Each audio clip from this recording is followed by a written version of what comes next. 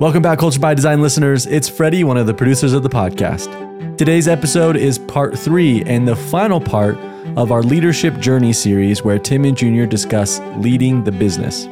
You'll hear how this stage requires a shift to strategic thinking and running parallel paths by preserving today's value while innovating tomorrow. Tim and Junior explain the modern view of business leadership through a stakeholder lens, share practical tips like clearly understanding the goal, focusing on fewer things, building adaptive capacity, and modeling desired behaviors. This is the capstone episode of this Leadership Journey series. You can find the previous episodes on leading yourself and leading the team at leaderfactor.com/podcast or in this episode's show notes. Now, before we dive into this episode, I want to give you one last chance, an invitation to join Tim and Junior live on February 22nd for a live webinar on the future of emotional intelligence. You'll walk away from the event with ways to immediately improve your EQ and a special gift to all in attendance at the end. You'll find a link to register at the bottom of this episode's description. As always, thanks again for listening and enjoy today's episode on leading the business.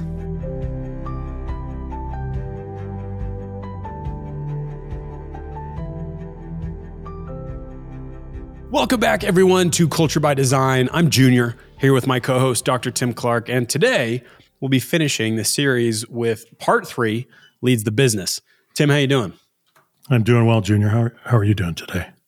I'm doing great. I feel like I finally got my voice back. Over the last few episodes, I've been struggling. I've had a lot of water on hand, and so today I'm feeling lively. I'm feeling 100%. But you persevered, and we kept on going. We had to. We did. So today's episode, we're going to jump into the third piece of the leadership framework. And what are those 3 parts? They've been the previous 2 episodes. Leads self, leads the team. Now today, leads the business. And in conjunction with those 3 parts, we've talked about the 4 levels of contribution. Levels 1 and 2 about lead yourself. We talked about level 1, contributing dependently. Level 2, contributing independently. Level 3, contributing through others.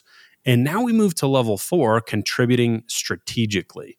So we're going to talk about strategic contribution as it relates to leading the business.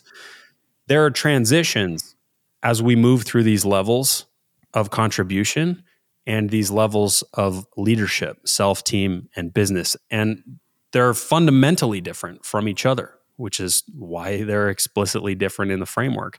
So Tim, talking about level 3 today, what is this change like for most leaders moving from leading the team to leading the business?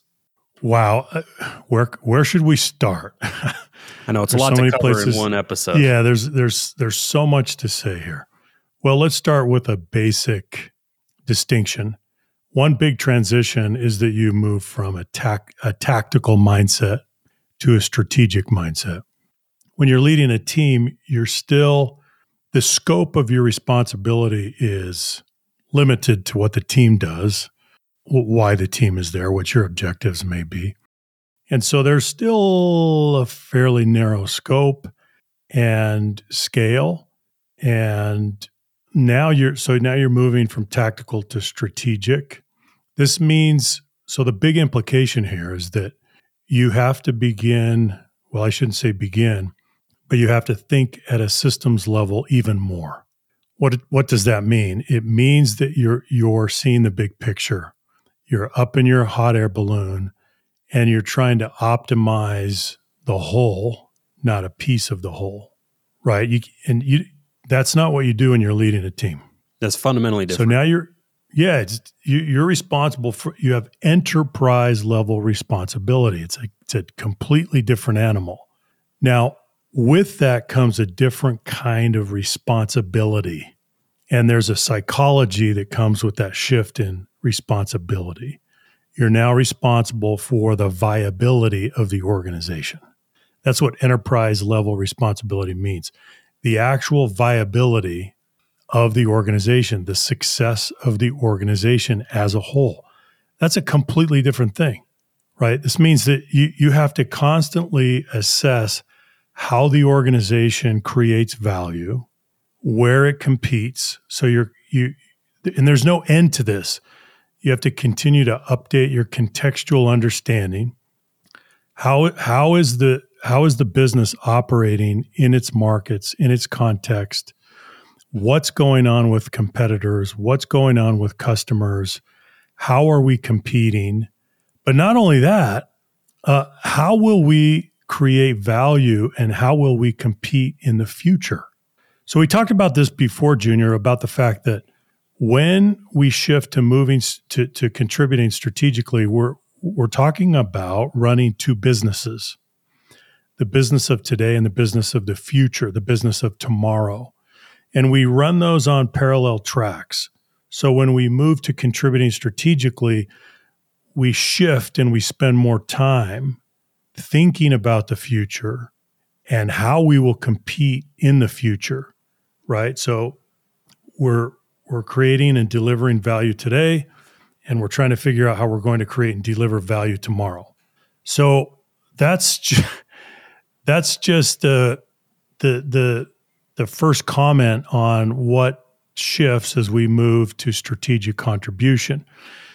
Now, having said that, think about the shift in scope and the shift in complexity that happens when we move to operate at a strategic level. Now, what comes with that? There's a major shift in the level of uncertainty and ambiguity that you as a leader must be able to tolerate. And then with that comes an increased amount of risk that you must manage. Wow. So the scope changes, the complexity changes, the risk profile changes, the psychology changes, the nature of responsibility changes. How about that? It's a lot. So in light of what you just said, why would someone want to make this transition? I'm curious as to what you think and what you've seen with leaders. What would motivate someone to go not just from level 1 to level 2, but level 2 to level 3? And certainly just 3 levels is oversimplifying things, but what's the motivation once we start leading teams to move even higher and have more influence? Why might someone be interested in doing that given what you've said, the complexity, the ambiguity, the scope? Certainly there are some obvious ones, but what have you seen? Well, I think it might be a little bit different for each person, but I think that first of all, you need to be what is the nature of your motivation, right? What is your motivational profile if you would like to move to strategic level leadership? Well, hopefully, the first thing is that you have confidence that you can do that and that you have the skills and the motivation to do that. But why are you motivated? If it's simply out of self-interest and you see executive leadership as a glittering path to your own rewards, that's not going to be enough. Remember what we said when we shift from direct to indirect contribution, you're contributing through others now, and you have to be able to rejoice and find deep satisfaction in being able to do that. So I think you have to have a sense of stewardship, enterprise stewardship, and you're motivated to tackle more responsibility. You think you can add value. You think that you can make a meaningful contribution, and that is the highest and best use for your talents and capabilities and motivation. So I would urge and caution everyone to examine your motives, examine why you would want to do that, right? Because as we just said, there are many changes that accompany this transition to contributing strategically. And there's just a lot more responsibility and a lot more stress that goes with it. Now, can the rewards be proportionate as well? Yes, they can. There are great rewards in this area. But I would just say really inspect and evaluate your motives as you continue your journey. I appreciate you spending time on that, because it seems to me that a lot of people might think it's just foregone conclusion. Of course, you want to continue climbing this ladder. Of course, you want to continue down this path.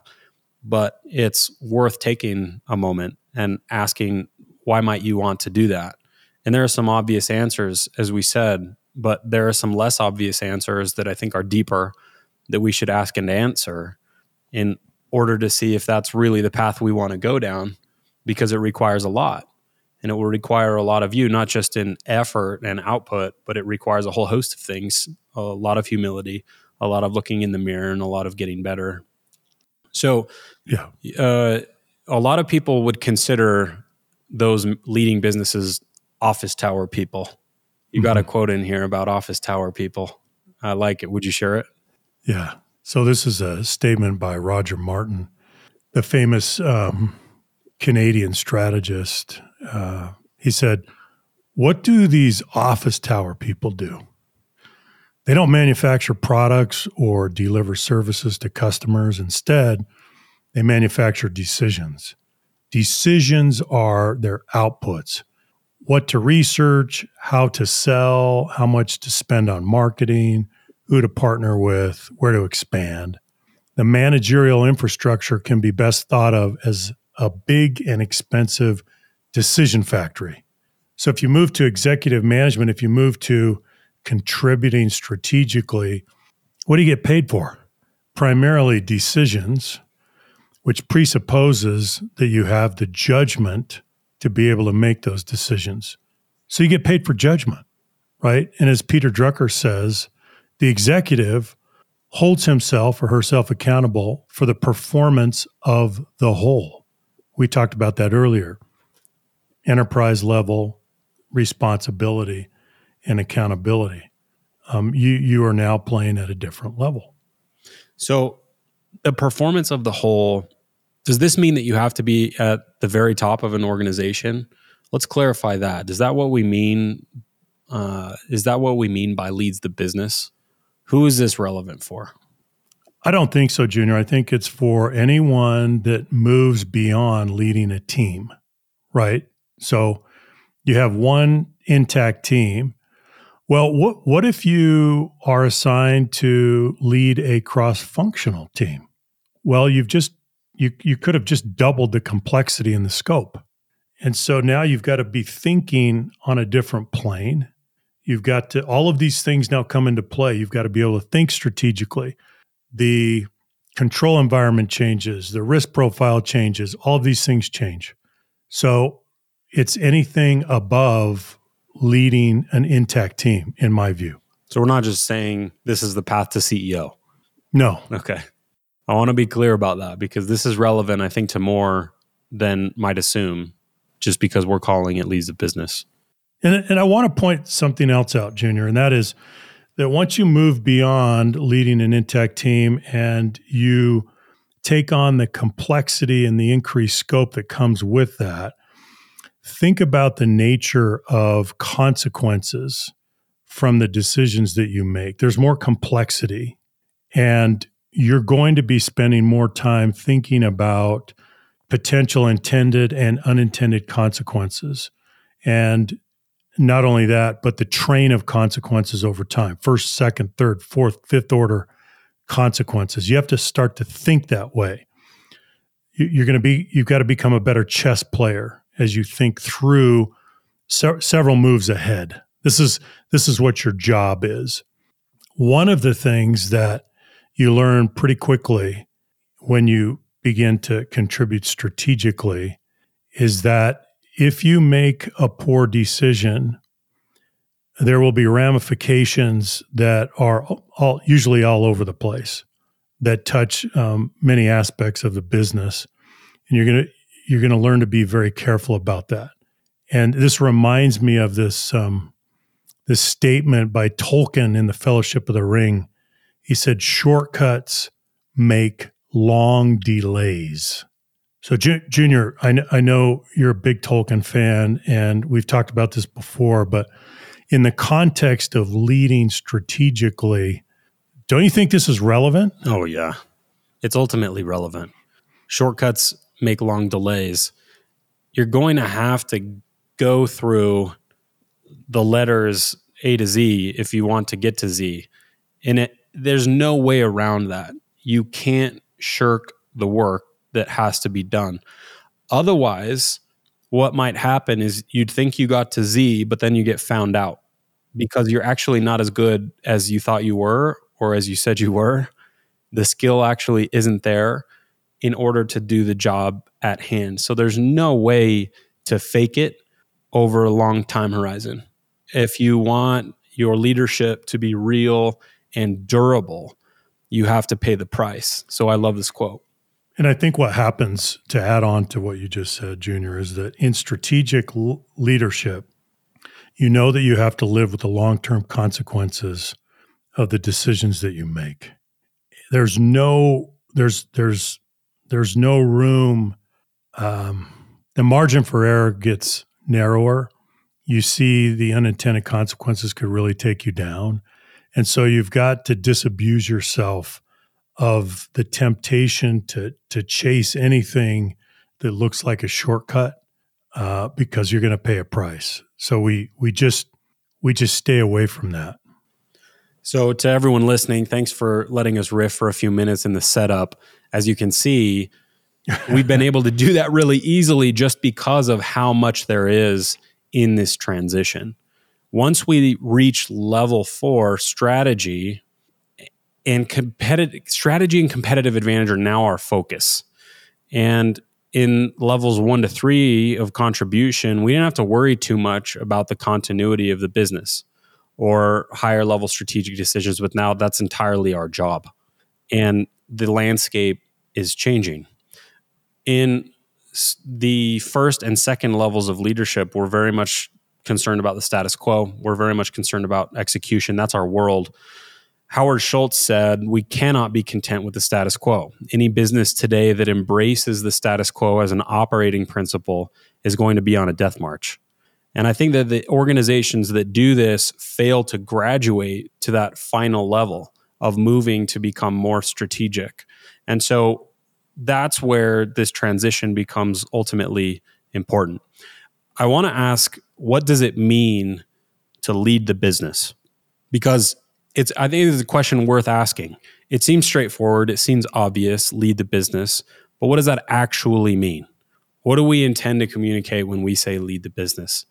Well, what's business? What's business for? We have to start there. And I hope this doesn't become too ethereal, but it's important. The traditional view is profit maximization and shareholder value, right? That's where most of this started. But yet that's not just what we mean by lead the business. But that's what most people might think, right, Tim? No, it's true. I remember reading Milton Friedman's paper on the shareholder theory of the corporation back in the 70s. He was at the University of Chicago. And this was the conventional wisdom. This was the prevailing thought at the time. That there was this very narrow conception of what the role of the corporation was. So generate an acceptable rate of return and you've done your job. And that's it. Well, it's not that simple. We, all of us and all of you, we are living through a gradual and yet massive shift from shareholder capitalism to stakeholder capitalism. What does that mean?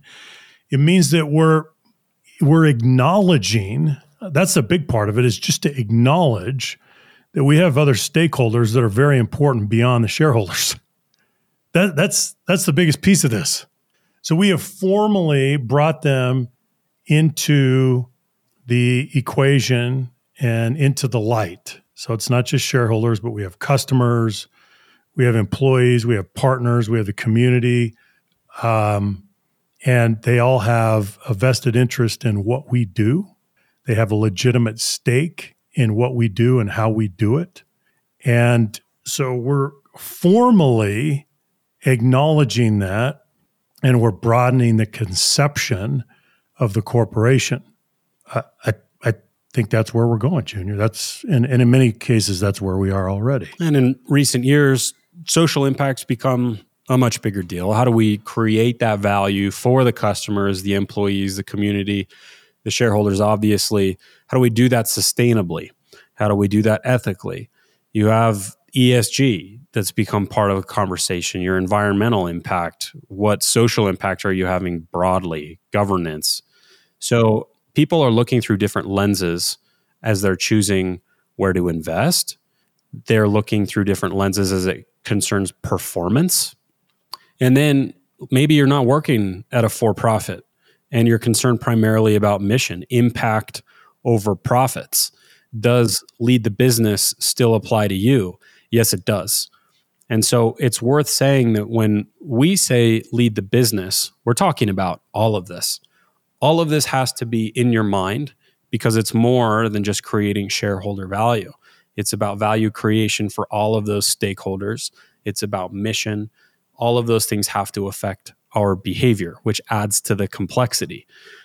The reason I wanted to ask this question is to then ask another question, which is, what is the purpose of the organization we're in? And how do I contribute to its goal and ensure its continuity? That's the question we're asking as we make this transition to lead the business. So if I were to put it another way, what does lead the business mean? It essentially means influencing others in an effort to accomplish the purpose of the organization.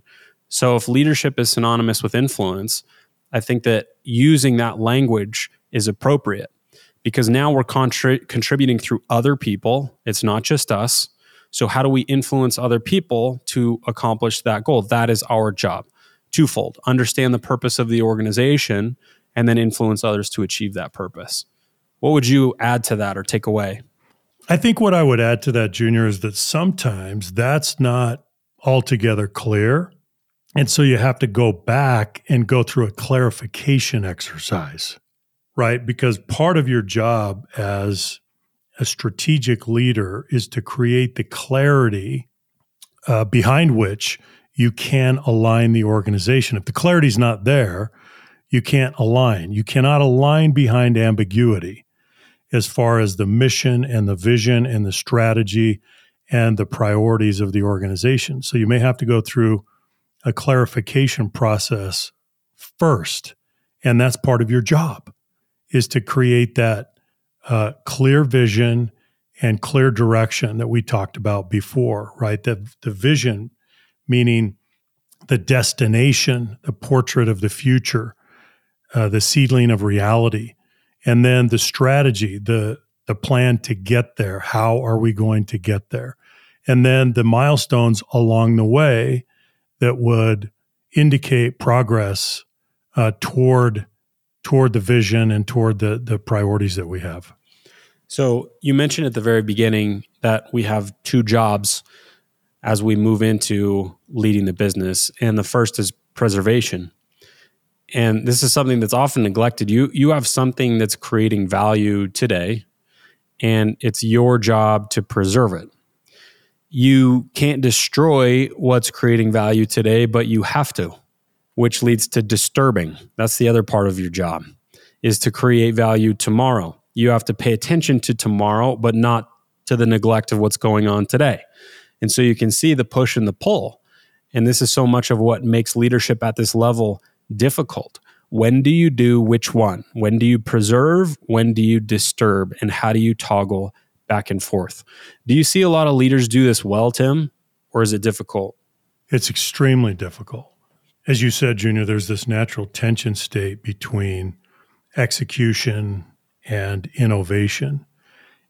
It's a contradiction and it's a paradox, and yet both of those roles, both of those applied disciplines are part of the job of contributing strategically as a leader. As you say, preserve the status quo, disturb the status quo. It's creative destruction, right? This is what you have to do. But when and how to do it, there's no handbook for that. There's no algorithm for that. There's no formula for that. There's no equation for that. You have to figure that out. All of that is unprecedented every time. It's all uncharted territory. You look at your business, what are you going to do next year? No one can tell you for sure. No one's ever done it. It's not in the corporate institutional memory. No one knows. You have to figure that out. And that's what makes leadership at this level both exciting and exhilarating, but also frightening and challenging, right? Yeah. So with that in mind, we want to give 4 things that we can do, that each of us should do as we make this transition from lead team to lead the business. Now, all of these things are still relevant. Let's say you're an individual contributor, or you have an intact team that's small, it's frontline. All of this is still relevant. As you do these things, you'll become more effective as a leader and enable yourself to move to that next level to have more influence. So, number 1, understand the goal. This is ultimately important, and I cannot overemphasize this. Why exactly are we here? And what is it we're trying to accomplish? And as you said, if we don't know the answer to this question, the probability that we succeed is very low. It's like shooting a basketball at an invisible hoop. If we do not have something clear to aim at, basically everything we do is futile by definition.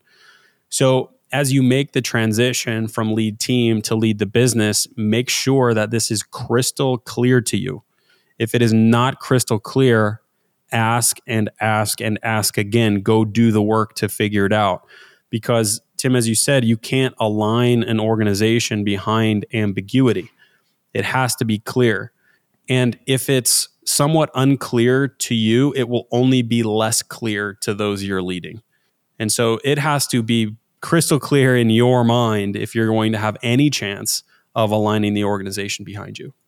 Well, Junior, as we like to say, when a misaligned team succeeds, it's an accident. You can't bet on that. Yeah, you can't. So understand the goal is the first thing. Number 2, do fewer things. This is one that I love. Here's a quote from Tim Cook. We argue and debate like crazy about what we're not going to do because we know that we can only do a few things great. That means not doing a bunch of things that would be really good and really fun. That's a part of our base principle that we will only do a few things. What do you think about that one? I think it's essential. It's the nature of strategy, Junior, right? Our favorite definition is that strategy is the deliberate reduction of alternatives. This goes back to making trade-offs, the art of making trade-offs and prioritizing until it hurts. Yeah. That's how far you have to go with this. It's as I'm trying to think of the author of Essentialism. Greg McKeown. Greg McKeown, yeah. And his subtitle is fantastic. The Disciplined Pursuit of Less. This is what we're talking about. Do fewer things. Well, I think Tim Cook inherited a lot of that from Steve Jobs. Steve Jobs has a quote years earlier. He said, people think focus means saying yes to the thing you've got to focus on, but that's not what it means at all. It means saying no to the 100 other good ideas that there are. You have to pick carefully. I'm actually proud of the things we haven't done as the things I have done.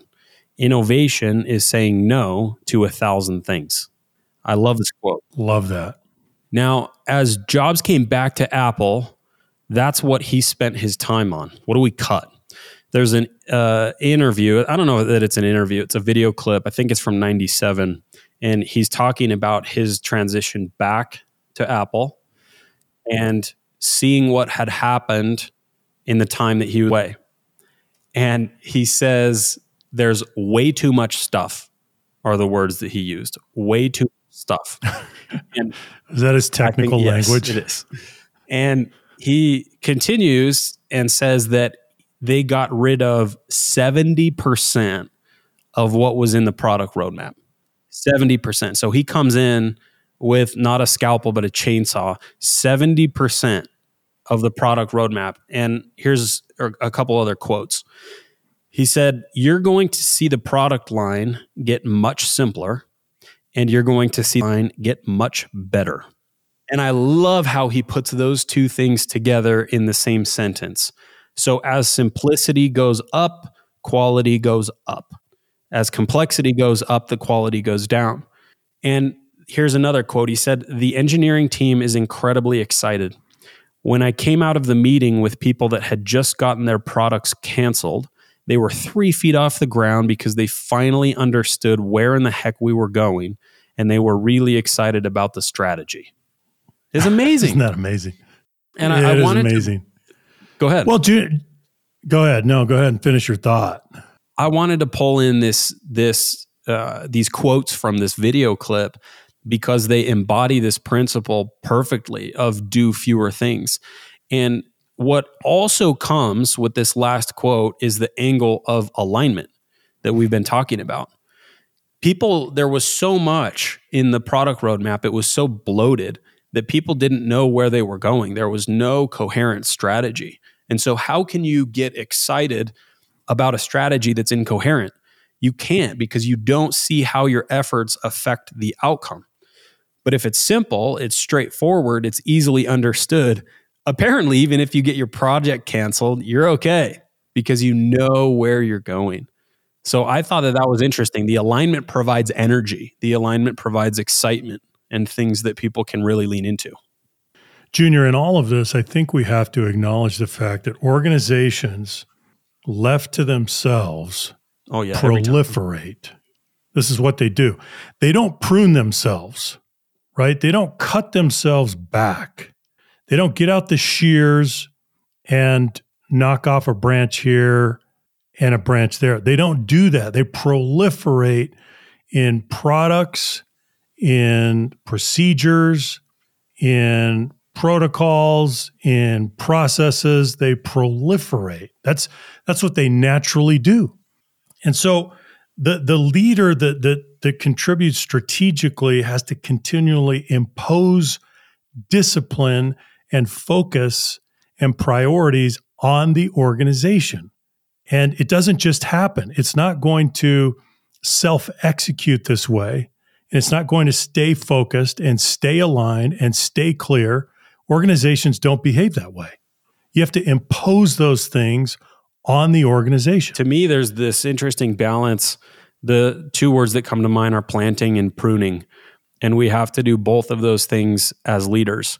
But we often need to do much more pruning than planting. Because if all we do is plant and we have new ideas and new initiatives over here, we're going to start a new product, it becomes unwieldy. And so pruning is equally, if not more important. And at the right times coming in with that lens that Jobs had and saying, okay, what is unnecessary? And not the question is not what do we think won't succeed? That's not the question that's being asked. It's deeper than that. It's a deeper cut than that. It's what are the best ideas that we need to cut? It's not that it's a bad idea. It's not that the quality is low. It's not that the probability of success is low. It's that we need to align our resources behind the very best ideas, numbers 1, 2, and 3. And that's all we're going to do. Yeah. Can I give you an example, Junior?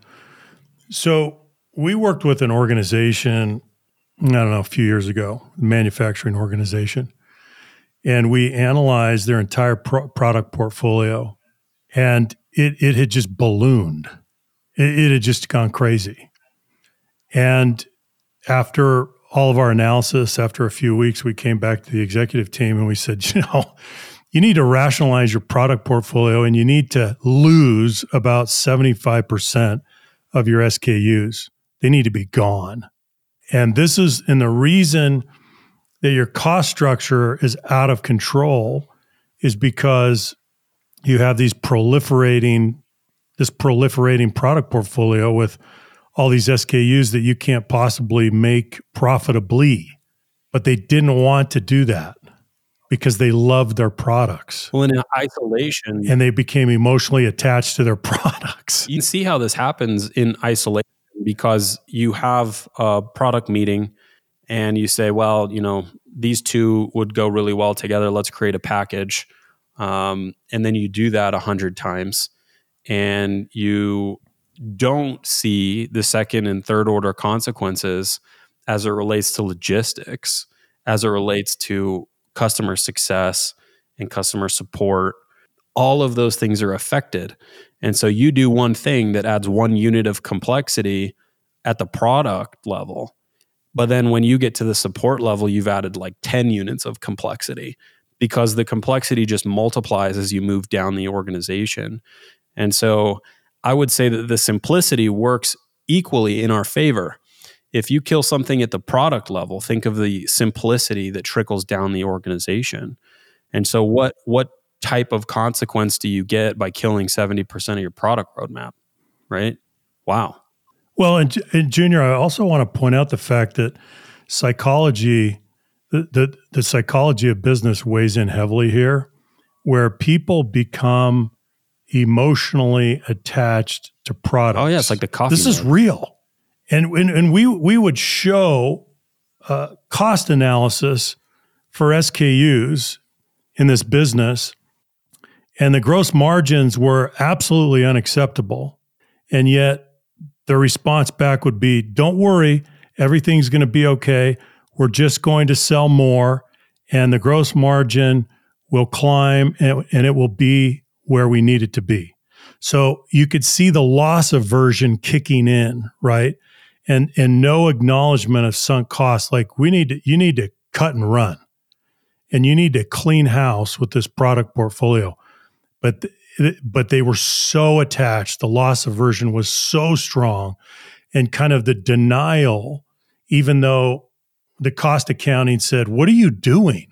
Like this, you need to lose this, right? So the psychology collides with the evidence, and the self-deception would win out often. I thought that was very fascinating. It's very fascinating. You think of the backbone you have to combat that.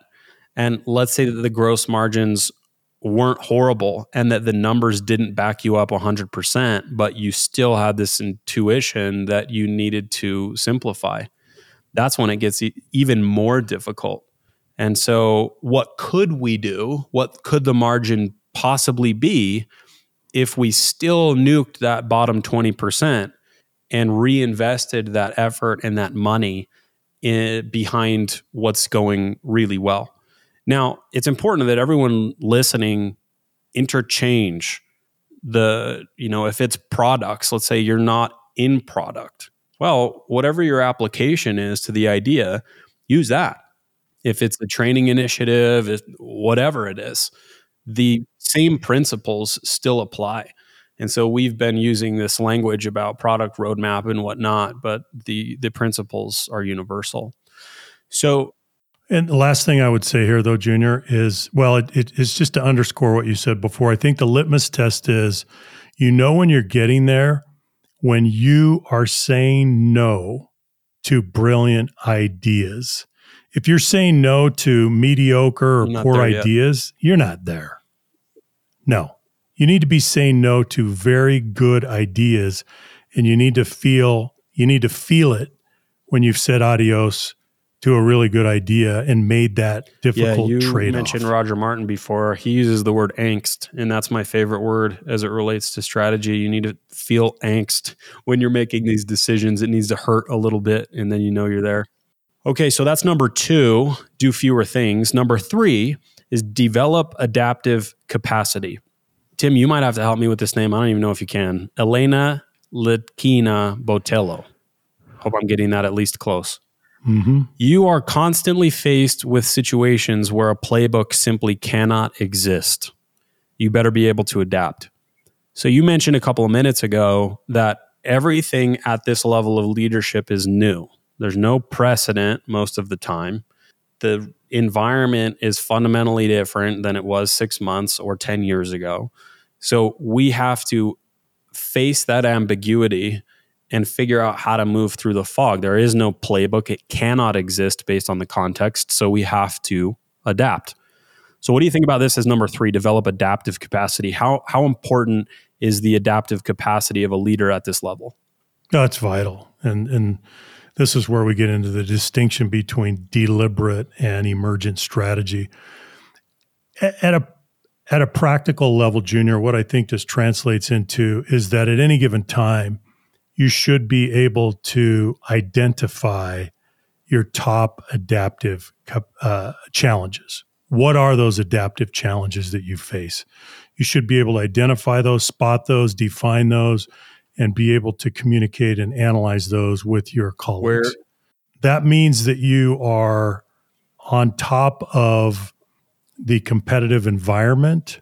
You're on top of what's going on. You're on top of consumer or customer preferences, buying patterns, trends. You're tuned in to what's going on and how things are shifting. Where are the opportunities? What are the threats? Do we have any crises? And what do we do about each of those?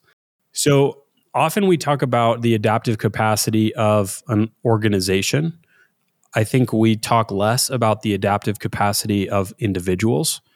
And I've been thinking about this principle as it relates to leadership, that as a leader, you have to embody every attribute that you wish the organization to have.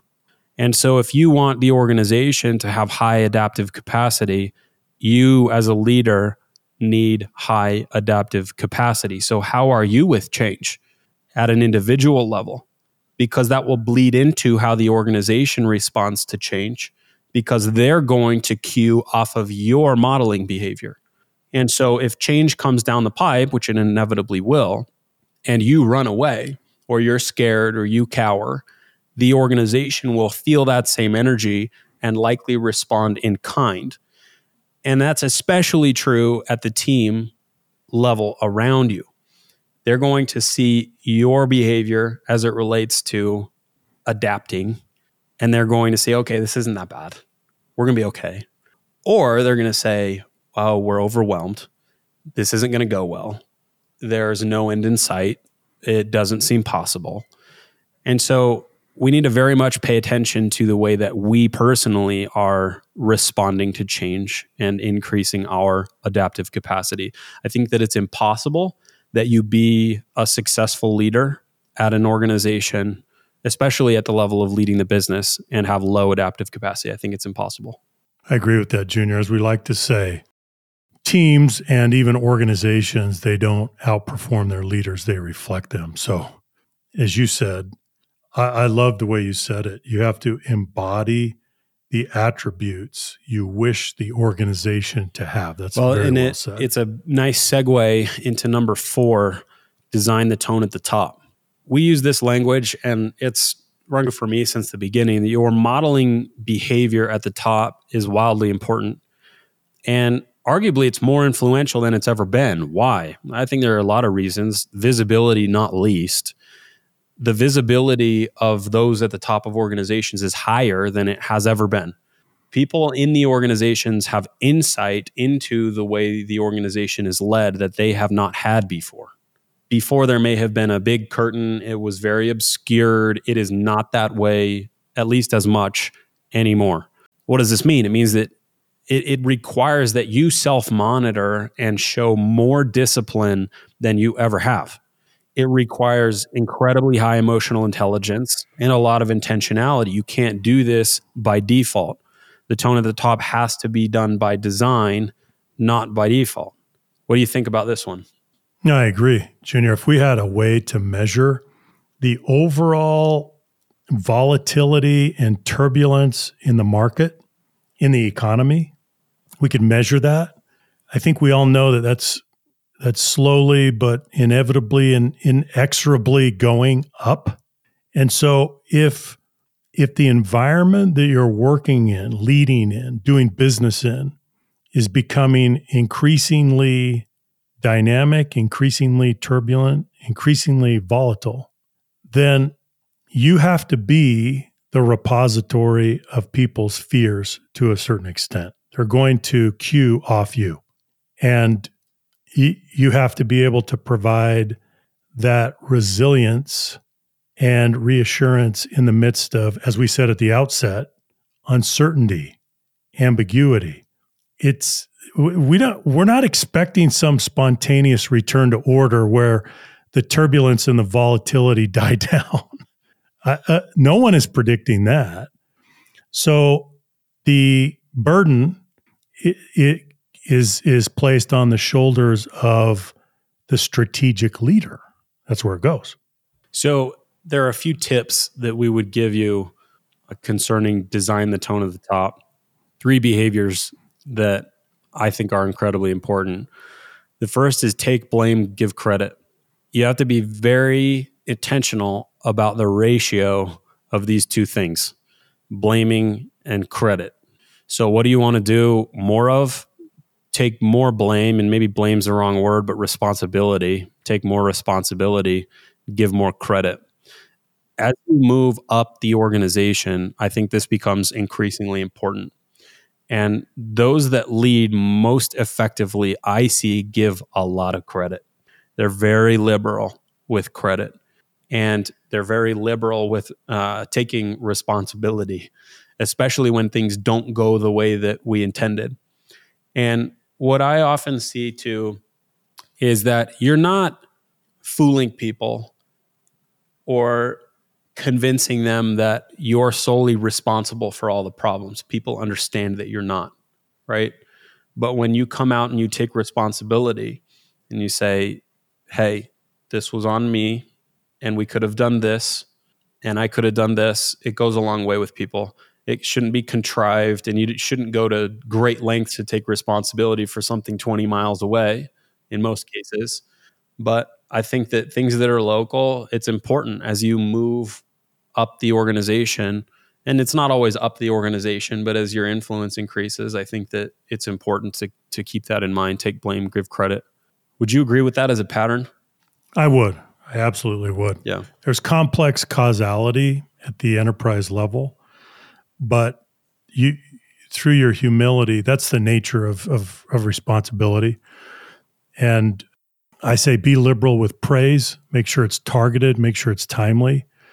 And if things don't go well, step up and own it. The next quickly. one is control your emotional reaction when receiving bad news. I think that this is a highly leveraged behavior. The 3 that we've chosen, we hope, are highly leveraged. But if there are just a few things that you could do, this would be one of them. People pay attention when bad news comes or when there's an outcome that's less than desirable, and they're going to watch probably 4 or 5 times more than they normally do to see how you respond to it. And so think about that the next time some bad news comes down the pipe, or the next time you have something adverse happen, you have a bad outcome.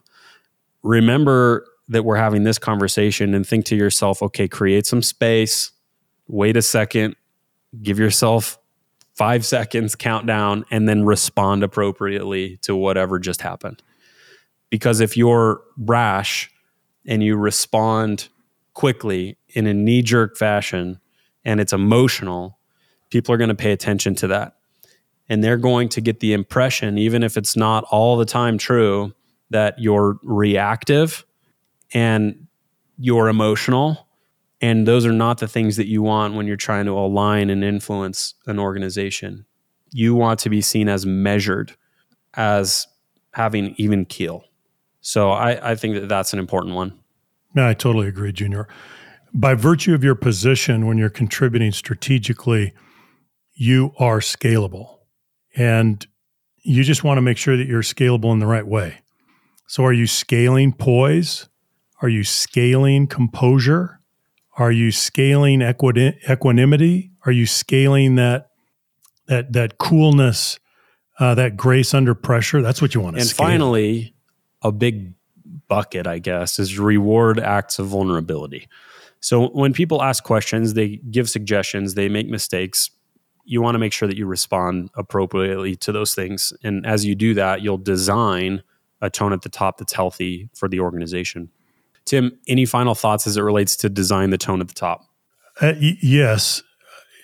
My final thought here is that this is inevitable. It's not something that you can choose not to do. You can't say, I don't want to do the tone at the top, and I'm going to delegate that to some other folks, right? Or you can't delegate that. You will, as I said, by virtue of your position, you will set the tone at the top. The only question will be, what tone are you setting? So you will do that. It's just a matter of how. So that's it for the series, Tim. We've gone through the entire leadership progression: leads self, leads the team, leads the business. And we've talked about the nature of our contribution changing as we move through those stages, from contributing dependently to contributing independently, contributing through others, and finally contributing strategically. So what would you leave people with as we wrap up this series and we consider the leadership progression? I would come back to something that we talked about early on, Junior, in the first episode, and that is that the first domain of leadership is to lead self. You never graduate from that. You don't move on, right? So that is, yes, you add to that, you add the additional domains, but you never lead that first domain of leading self. And it goes back to the principle that leadership is an inside-out discipline. It begins in the inner world. It begins with the empire of the heart, and there's no graduation from that. So that is a destination that we never leave, and hopefully we're becoming brilliant in the basics when it comes to lead self. I just find myself coming back to that again and again. We don't ever want to lose that focus. Completely agree. It's our job to move from wherever we are and take steps towards becoming a more effective leader. That's what this whole conversation is about. So hopefully we've given you a few things to think about, a few tools to use. And as Tolkien said, shortcuts make long delays. So pay the price. Don't make any shortcuts because they will end in long delays. Do what you need to do. So thank you, everyone, for your time, your attention. We appreciate your listenership very much. We appreciate your involvement in this series, and we look forward to the next episode. We'll catch you later. Bye-bye.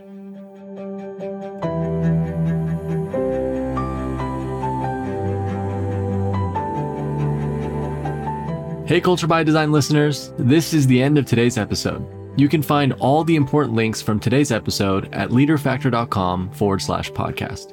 And if you found today's episode helpful and useful in any way, please share with a friend and leave a review. If you'd like to learn more about Leader Factor and what we do, then please visit us at leaderfactor.com. Lastly, if you'd like to give any feedback to the Culture by Design podcast or even request a topic from Tim and Junior, then reach out to us at info@leaderfactor.com or find and tag us on LinkedIn. Thanks again for listening and making culture something you do by design, not by default.